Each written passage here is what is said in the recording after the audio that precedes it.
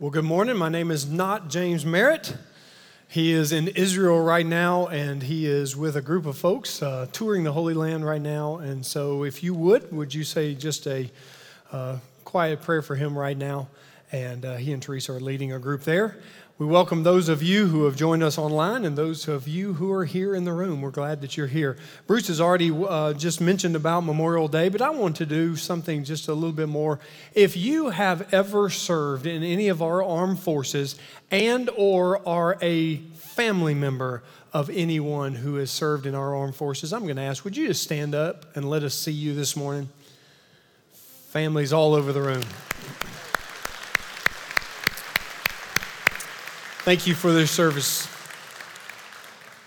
As you could think of, and Bruce mentioned, we're going to participate in the Lord's Supper today, and the Lord's Supper is a Christian's Memorial Day. That is what we do. We remember what the sacrifice that those who, or that one who has gone before us, has done for us. And so we remember the life and the work and the sacrifice of Jesus on a day like today, especially on Memorial Day, but also in the fact that we're taking the Lord's Supper. Today, we will have a celebration.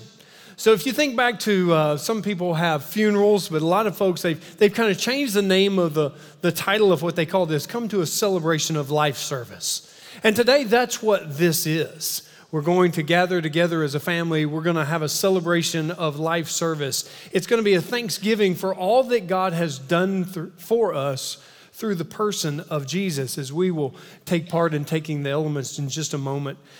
We have come to worship the living, not the dead. These elements are on the tables around the room, and we're going to participate in just a moment. But as we take of these elements, it's a good reminder that we serve a God who is not dead, but he is alive. And so when we take of these elements, it is not in a moment of sadness, but it is of reflection and celebration because of what today means. We welcome you simply to celebrate with us. Now, as I've looked on this date for a couple of months as pastor was away, and he put it on the calendar that, hey, Mike, you're going to be up on that day, I started thinking about what this looks like.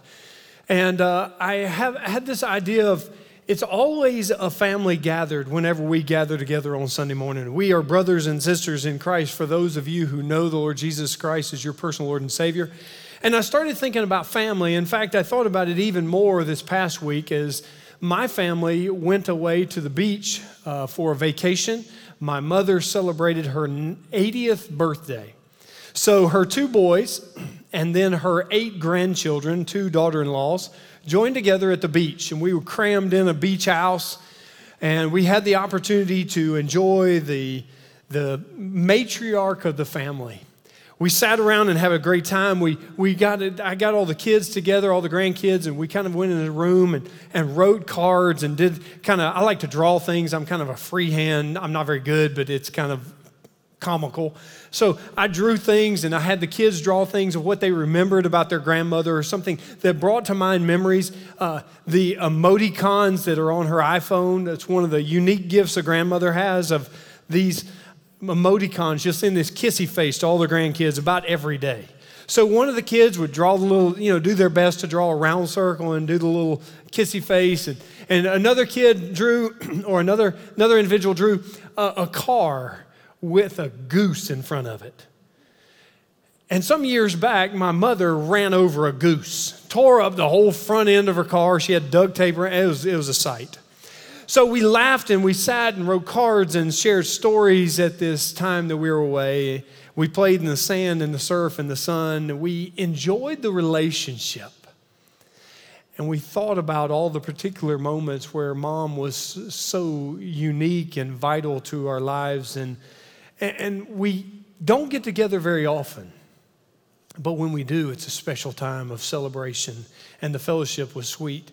And every Sunday morning, I'm a church guy. I'm a church nerd. Maybe you can see that when I get up here and I talk about the church. I just love the church.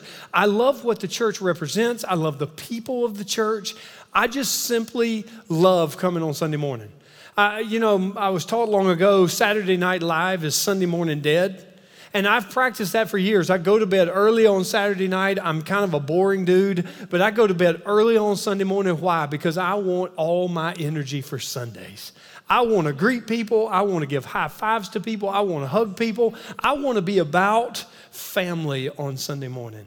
And so when I think of gathering in this room, we celebrate family. And we don't do it in the sense of a matriarch, but we celebrate a Heavenly Father each and every week. We celebrate what He has done for us. We gather, we sing songs, we give, we open God's Word, we celebrate.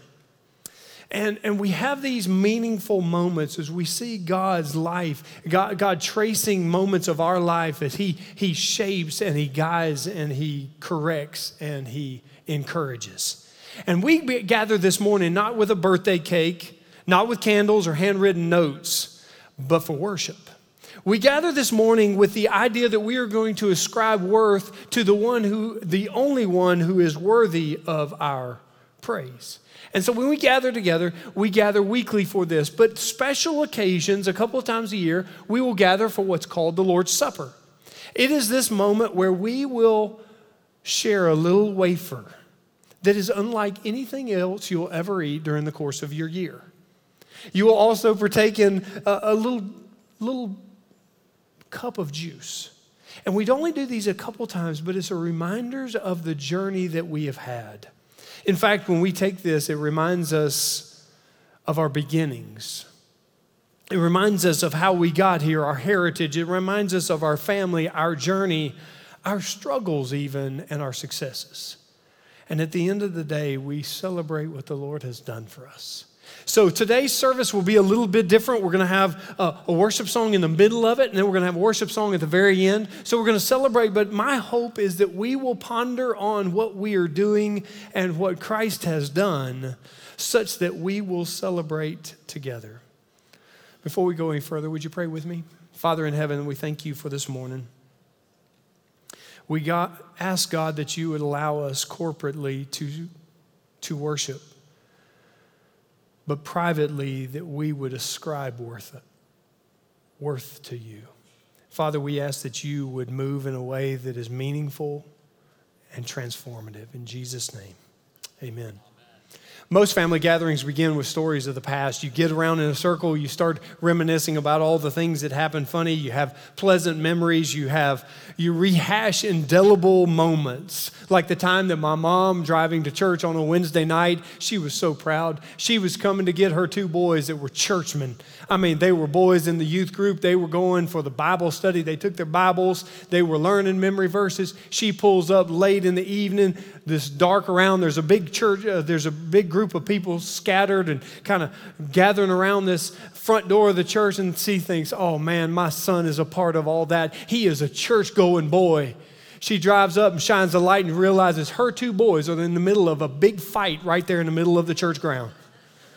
It's a moment that mom remembers, and she was like, those are my 2 church-going boys fighting each other. Fight at home, not at the church. You get together and you rehash these moments, and you think about your family histories. You think about all those moments where you went to high school and that house we lived in. You remember that old beat-up car? You remember when I hit the goose? You remember your dad trying to fix it with the duct tape? Remember how cheap he is? All those stories compound. This morning, would you travel with me to a time long, long ago, to a place far, far away? To the beginning of time, to the very beginning of our family, our spiritual family, but also the physical nature of our family. I want you to go to the Garden of Eden with me in Genesis chapter 1, verse 1. In fact, if you have your Bibles, it's the first page. Genesis 1, chapter 1, verse 1 says, in the beginning. Before there was anything else, in the beginning, God. In the beginning, God created the heavens and the earth. So when you stop and you think about in the beginning, you think about this moment of gatherings. We're together. We're thinking about family moments. We're thinking about our heritage, our history. In just a few moments, we'll partake of the Lord's Supper. But before we do, let's go back and recall where we've come from. In the beginning, God. You see, God was self-existent. He was complete. He was whole. He needed nothing else. The Bible says in the beginning, God chose. He chose to create something. God created the heavens and the earth, the Bible says. The earth was without form and void, and darkness was over the face of the deep, and the Spirit of God was hovering over the face of the waters. We see that God, in his self-existent nature, by himself decided, hey, I'm going to create something. In fact, we see 7 days or 6 days of creation, really. 6 days, the first day, he created the day and the night. Second day, he created the sky and the seas. He separated the two.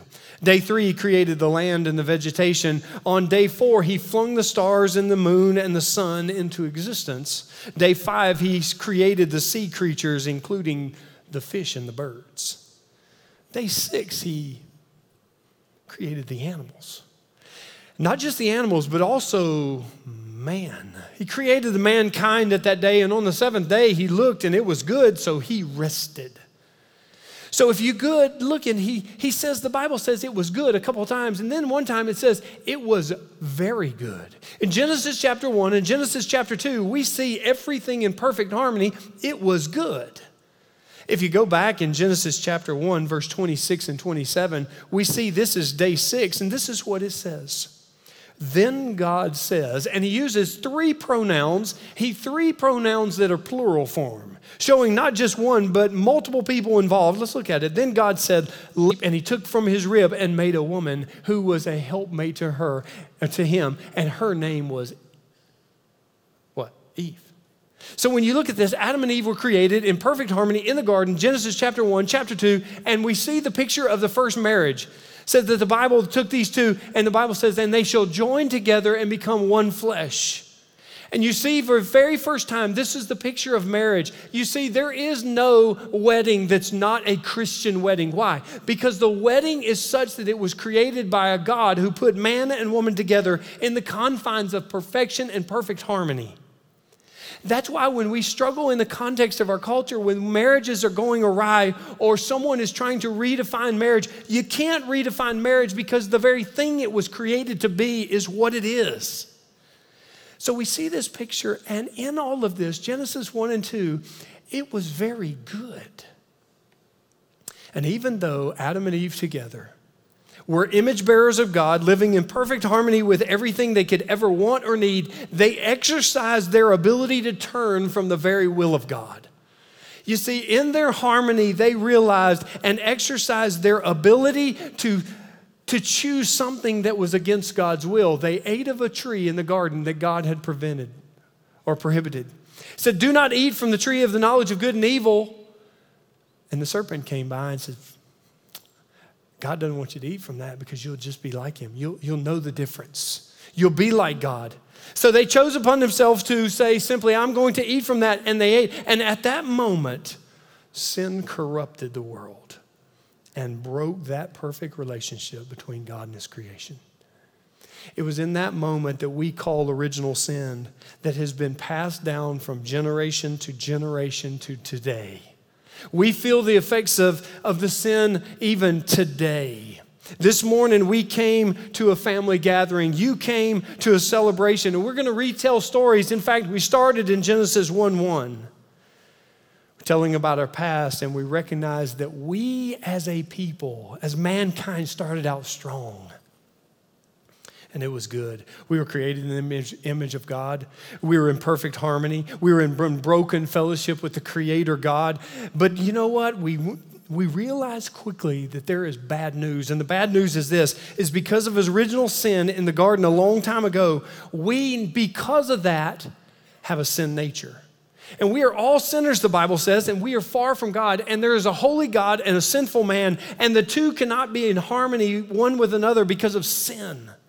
And so when we realize this, we realize the world is broken. Romans 3:23 says, all of us are broken. All of us have sinned and fallen short of the glory of God, and no one escapes the effects of sin. And if you think about this, when we're reminiscing about this family that we're gathered in, that makes sense. When we think about the culture in which we live, it makes sense of our world because that explains 2-year-old fits. That explains a newborn that just cries until he gets what he wants from a bottle. That explains marriage challenges that you and I are facing on a daily basis. That explains teenage rebellion. Why? Because we all have sinned. It has permeated our lives, and that's not even the worst news. That's bad news. The worst news is there's nothing we can do about it. We can't erase the effects of sin. We can't work hard enough to get rid of the sin. We can't purchase righteousness with work or with money. How do we get out of this? We realize there is, in my family, we love magic erasers, but there is no magic eraser for sin. There is no special spiritual whiteout that we can just cover over the sin and just move on. There is no pressure washer for the soul. You see, the wages of sin, the Bible says, is death. All have sinned and we deserve death. What do? We can't erase it. We can't get rid of it. We can't work hard enough. So we find ourselves in a really terrible spot. Genesis 2, 1 and 2 shows life, but Genesis 3 shows death. Without someone willing to pay the penalty of sin, without someone worthy to be sacrificed, without someone wholly acceptable as a perfect substitute, the outlook and outcome is bleak. Now, as we look back over the corridor of time, we're able to see that God in the Old Testament provided a way through a sacrificial system. And a priest would be delivered a perfect lamb. And he sacrificed that perfect lamb, and the sins of the world would be put on that lamb, or sins of the people, and sacrificed over and over. But it was never fully satisfactory to the penalty. Why? Because they had to do it over and over. Without a sacrifice, a perfect sacrifice, without a substitute, taking the sins and placing it somewhere else, there is no forgiveness of sin. And the Old Testament gave us this idea of the Old Covenant. The Old Covenant is such that there was always had to be an animal, a perfect animal. And Jesus came to bring in and usher in the New Testament and the New Covenant. That animals were no longer needed because why? Those animals that never fully satisfied would no longer be needed. Because while there is bad news and while the worst news is even worse than the bad news, there is good news. You see, God sent his one and only son, Jesus, from heaven to earth. Remember Genesis chapter 1? Let us make man in our image. Jesus was with God the Father in the creative moment. And he was in heaven, self-existent with God the Father, and he left heaven for earth because he loves you and me. He lived a perfect life. He experienced everything that you and I experience, yet he lived without sin. His life honored the Lord, honored God in every way. He died a cruel death on a Roman torture symbol, a rugged cross. And that's how much God loves you. And that's how much when God looks over and sees each one of us, he sees his imprint. He sees the imago Dei in you. He sees the image of himself in each one of his creation. He loves you that much that he gave his one and only son as a sacrifice. You see, Jesus isn't spiritual whiteout. He didn't come to just cover our sins. He became our sins. He became our substitute, and we took his righteousness when he took our sins upon himself. And to the cross of Christ, he carried our sins upon himself. He suffered, bled, and died for me and you. You see, on this Memorial Day, that is what we gather together. When we take of the Lord's Supper, we are remembering what Jesus did. The Lord's Supper is a celebration for the family. You see, you know who the family of God is? This people in this room. It's the believers who know Jesus as their personal Lord and Savior. It is the ones who simply have surrendered their life. They haven't become sin-free, but they have trusted the Lord with their future and with their life. So the Lord's Supper this morning is for believers. And if you don't know Jesus as your personal Lord and Savior, I pray this morning that you will recognize that we are all sinners. And there is a penalty that must be paid for that sin. And Jesus died on a cross so that you might have life. Amen. His body was broken. His blood was shed. Yes. And Jesus, through his sacrificial, atoning work on the cross, he paid for your sin. Amen. This morning, that's the good news. And the best news is even this. He offers you that free gift, completely and utterly free. As Jesus went to the cross, he uttered these words. He said the word tetelestai. Tetelestai is a word that means in the original language, it is finished. As he hung on the cross with nails in his hands, he uttered the word tetelestai, paid in full. The bill has been paid. You have the opportunity to be free. Would you bow your heads all across the room? Before we get to the Lord's Supper, there are perhaps a man, woman, or child in this room that you don't know Jesus as your personal Lord and Savior. You've heard these words, but by faith, the Bible says, by faith you can come to know him if you simply would say, Lord Jesus, come into my heart. Forgive me of my sins. I know I'm a sinner. Forgive me of my sins and come in and change my heart and my life and allow me the hope for eternity, a hope that is unbroken harmony with God all over again. The Bible says in Romans 5:8, God shows his love for us that while we were still sinners, that Christ died for us. Amen. So this morning, I'm going to plead in just a moment.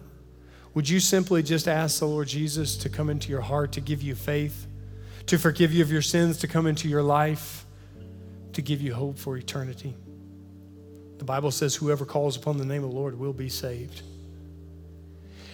And we are to be the perfect representation of God on this earth, and we fall short. But over the course of our time, that's what we do. We are working toward understanding how much God loves us. Lord Jesus, right now, if there's a man, woman, or child in this room and they do not know you, would you simply just ask them to just give of their striving and recognize that they're a sinner and ask you to come into their life and forgive them of their sins, and that they would know what it means to have peace and hope and joy and worth and value. Father, would you save these individuals even now? Father, for us as we go into a time of just simply recognizing what you did on this cross, we partake in the Lord's Supper, would you allow it to be meaningful? Not just simply transactional, but transformational. Allow us to see your hand at work even in our lives this morning. In Jesus' name, amen. In just a moment, we're going to sing a song. And I'm going to step out of the way, and you guys are going to step to, there's 6 little tables that have the Lord's Supper elements. They're prepackaged, so they're easy for you to grab. We're going to ask for you simply to step out and grab one, and then return to your seat. And we're going to sing. Megan's going to sing in just a moment. But what I'm going to ask is, if you're not a believer, we're going to ask that you would just hold off. This is for believers, people that understand. You would never celebrate publicly what you don't believe privately. So if you don't know Jesus, we're going to ask you just to hold back and just watch. At the same time, we're going to ask for you parents. Some of you don't have children that have never made a clear gospel presentation, never had an opportunity where they've made a commitment to Christ. Would you just simply allow them just to watch? And I know that we don't want to hurt any kids' feelings, but this is a moment where you simply in the car can ride home, can say, hey, listen, let me tell you what we did today, what mom and dad did, and let's talk about it at home, about what Jesus did. And then the last thing the Bible says is for believers, but it's also for repentant believers. If there's sin in your heart right now and you know it, would you just simply over the next minute or two, or when the band sings, would you just simply lay it before God and say, forgive me of this sin specifically, as specific as you can? And then say, God, would you just allow me to partake of the Lord's Supper in a way that is worthy of what this moment means? Confess, repent, and be restored. In just a moment, we're going to sing, How Deep is the Father's Love for Us. As these words come up, I pray that you would sing as they bubble up, the words and the meaning bubble up from inside, and you can sing the words because you know what the Lord has done for you. Don't just sing it, ponder the very words. Remember, rejoice. Lord Jesus, right now, as we go into a moment of just singing, would you allow us to see and to sense what it is, the sacrifice that you made. You be honored now. In Jesus' name, amen. Would you stand to your feet all across the room? We're going to invite you to come to a table and grab one of these elements and then return to your seat and let's sing with us. Let's sing together.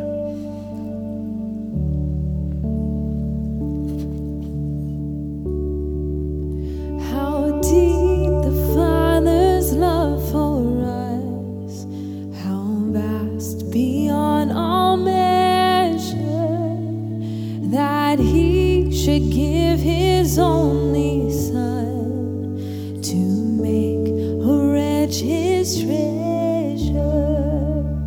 How great the pain of searing loss, the Father turns His face away, as wounds which mar the chosen one bring many sons to glory.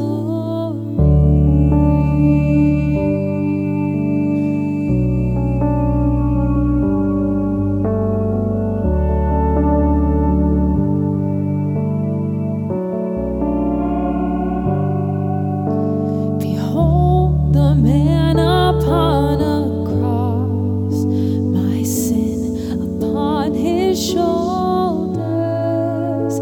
Ashamed, I hear my mocking voice call out among the scoffers.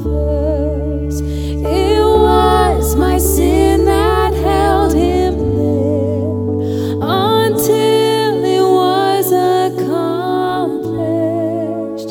His dying breath has brought me life. I know that it is finished.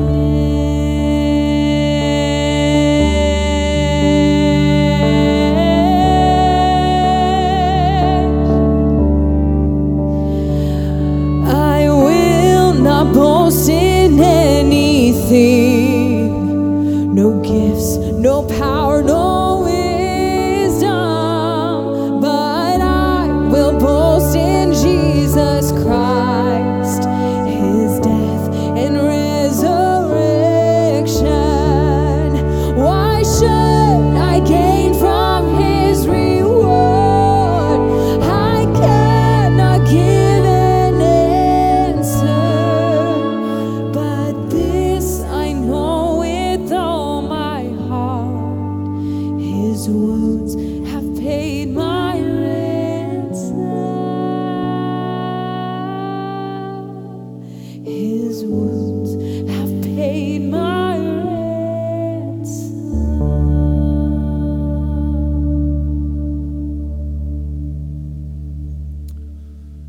Would you be seated? Just as we remember the sacrifices of our fallen soldiers on Memorial Day, we remember what Jesus did.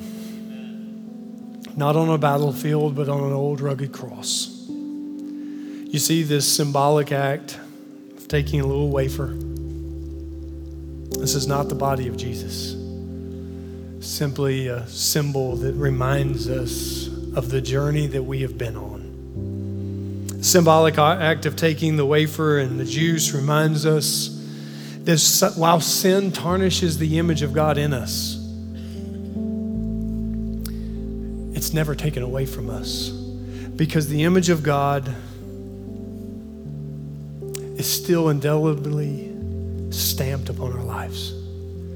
And sin is not bigger than God and not more powerful than God, and so God still sees that stamp on us. But it's tarnished. Think in your mind of an old car in the junkyard. The paint is tarnished. It's dull.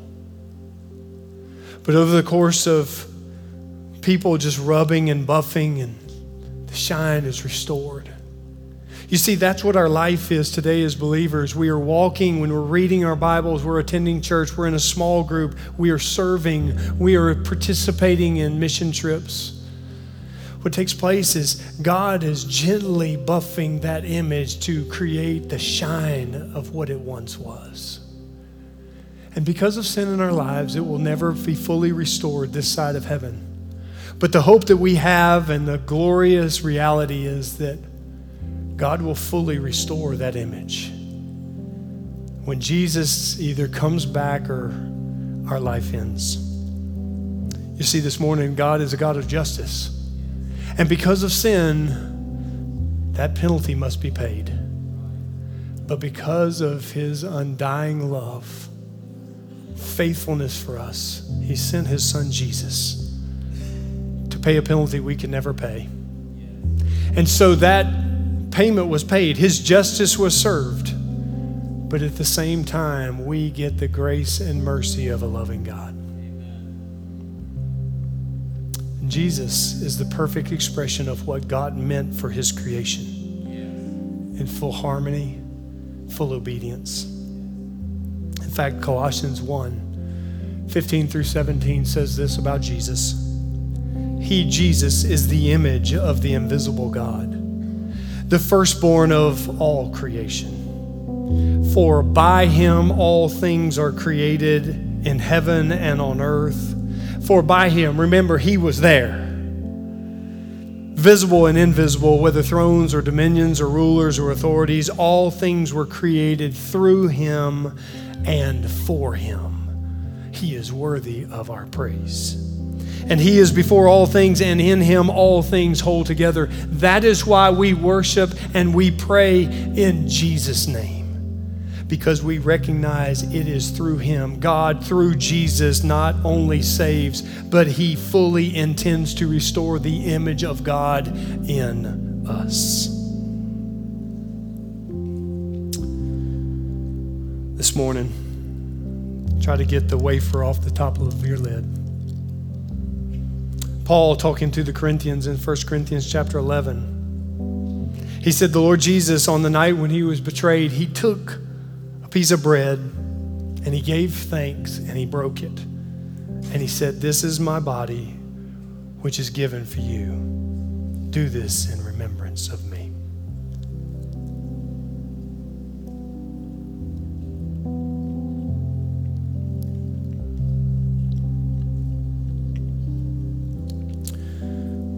And then Paul speaks and it says, Jesus then said in the same way, he took a cup. And after the supper meal, he said, "This cup is a new covenant. It shows the blood that was shed. It wasn't from an animal. It was from the perfect Son of God. Take and drink and do this in remembrance of me."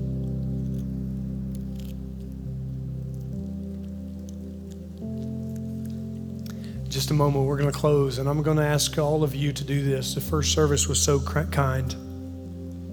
I'm going to ask for no one to leave or stir. Bruce is going to come at the end and close our service down, so I'm just going to ask, if you will, just please don't leave. As a family, what happens is at the end of the gathering, you celebrate one last time. And we're going to sing a song, and the name of the song is "Oh, Praise the Name." And I want to just simply go through a couple of the lyrics of the song, and then the guys are going to lead us. And then Bruce will close us down. The words say this: "I cast my mind to Calvary, the very place that Jesus was crucified and died, where Jesus bled and died for me. I see his wounds, his hands, his feet. I want you, when you're singing these words, to see the spikes of his hands. My Savior on that cursed tree." Think about that Roman torture symbol, the cross. My Savior on that cursed tree, his body bound and drenched in tears. Why was he crying? He was crying because he looked over humanity and he saw your face and he saw mine. And he knew that without him going through this, we would never have hope. His body bound and drenched in tears, they laid him down in Joseph's tomb. Think about these moments when you read these words, when you sing these words. They laid a lifeless body of the God-man in a tomb. The entrance was sealed by a heavy stone. Messiah still and all alone. Remember, he was alone all by himself because why? He was the only acceptable, willing sacrifice that could do what he did. Oh, praise the name of the Lord our God. Oh, praise his name forevermore. May this be the posture of our hearts today and tomorrow and next Sunday. For endless days we will sing your praise. This is what we will do for all of eternity. We will sing the praises of the one who saved us. Then on the third, at break of dawn, think Easter Sunday morning, the Son of heaven rose again. O trampled death, where is your sting? The angels roar for Christ the King. Oh, he shall return in robes of white. Think of robes of white and the unblemished Lamb, not the Lamb, but the ultimate Lamb who paid the price for your sins and for mine. The blazing sun shall pierce the night. In heaven there will be no more darkness. There will no more pain. And I will rise amongst the saints. All believers once again will gather together. And my gaze transfixed on Jesus' face. When you sing these songs, think of the words you're singing, and may the joy and the emotion of the moment recognize this is coming because I recognize what God has done for me. Do not allow this simply to be a transaction between you and God this morning. Allow it to be a moment where he transforms you from this step to the next step in your walk with him. Would you stand to your feet all across the room now? And as a family gathering that has thought about what Christ has done, nobody moving, nobody leaving, would you sing with all you have and celebrate for all God has done?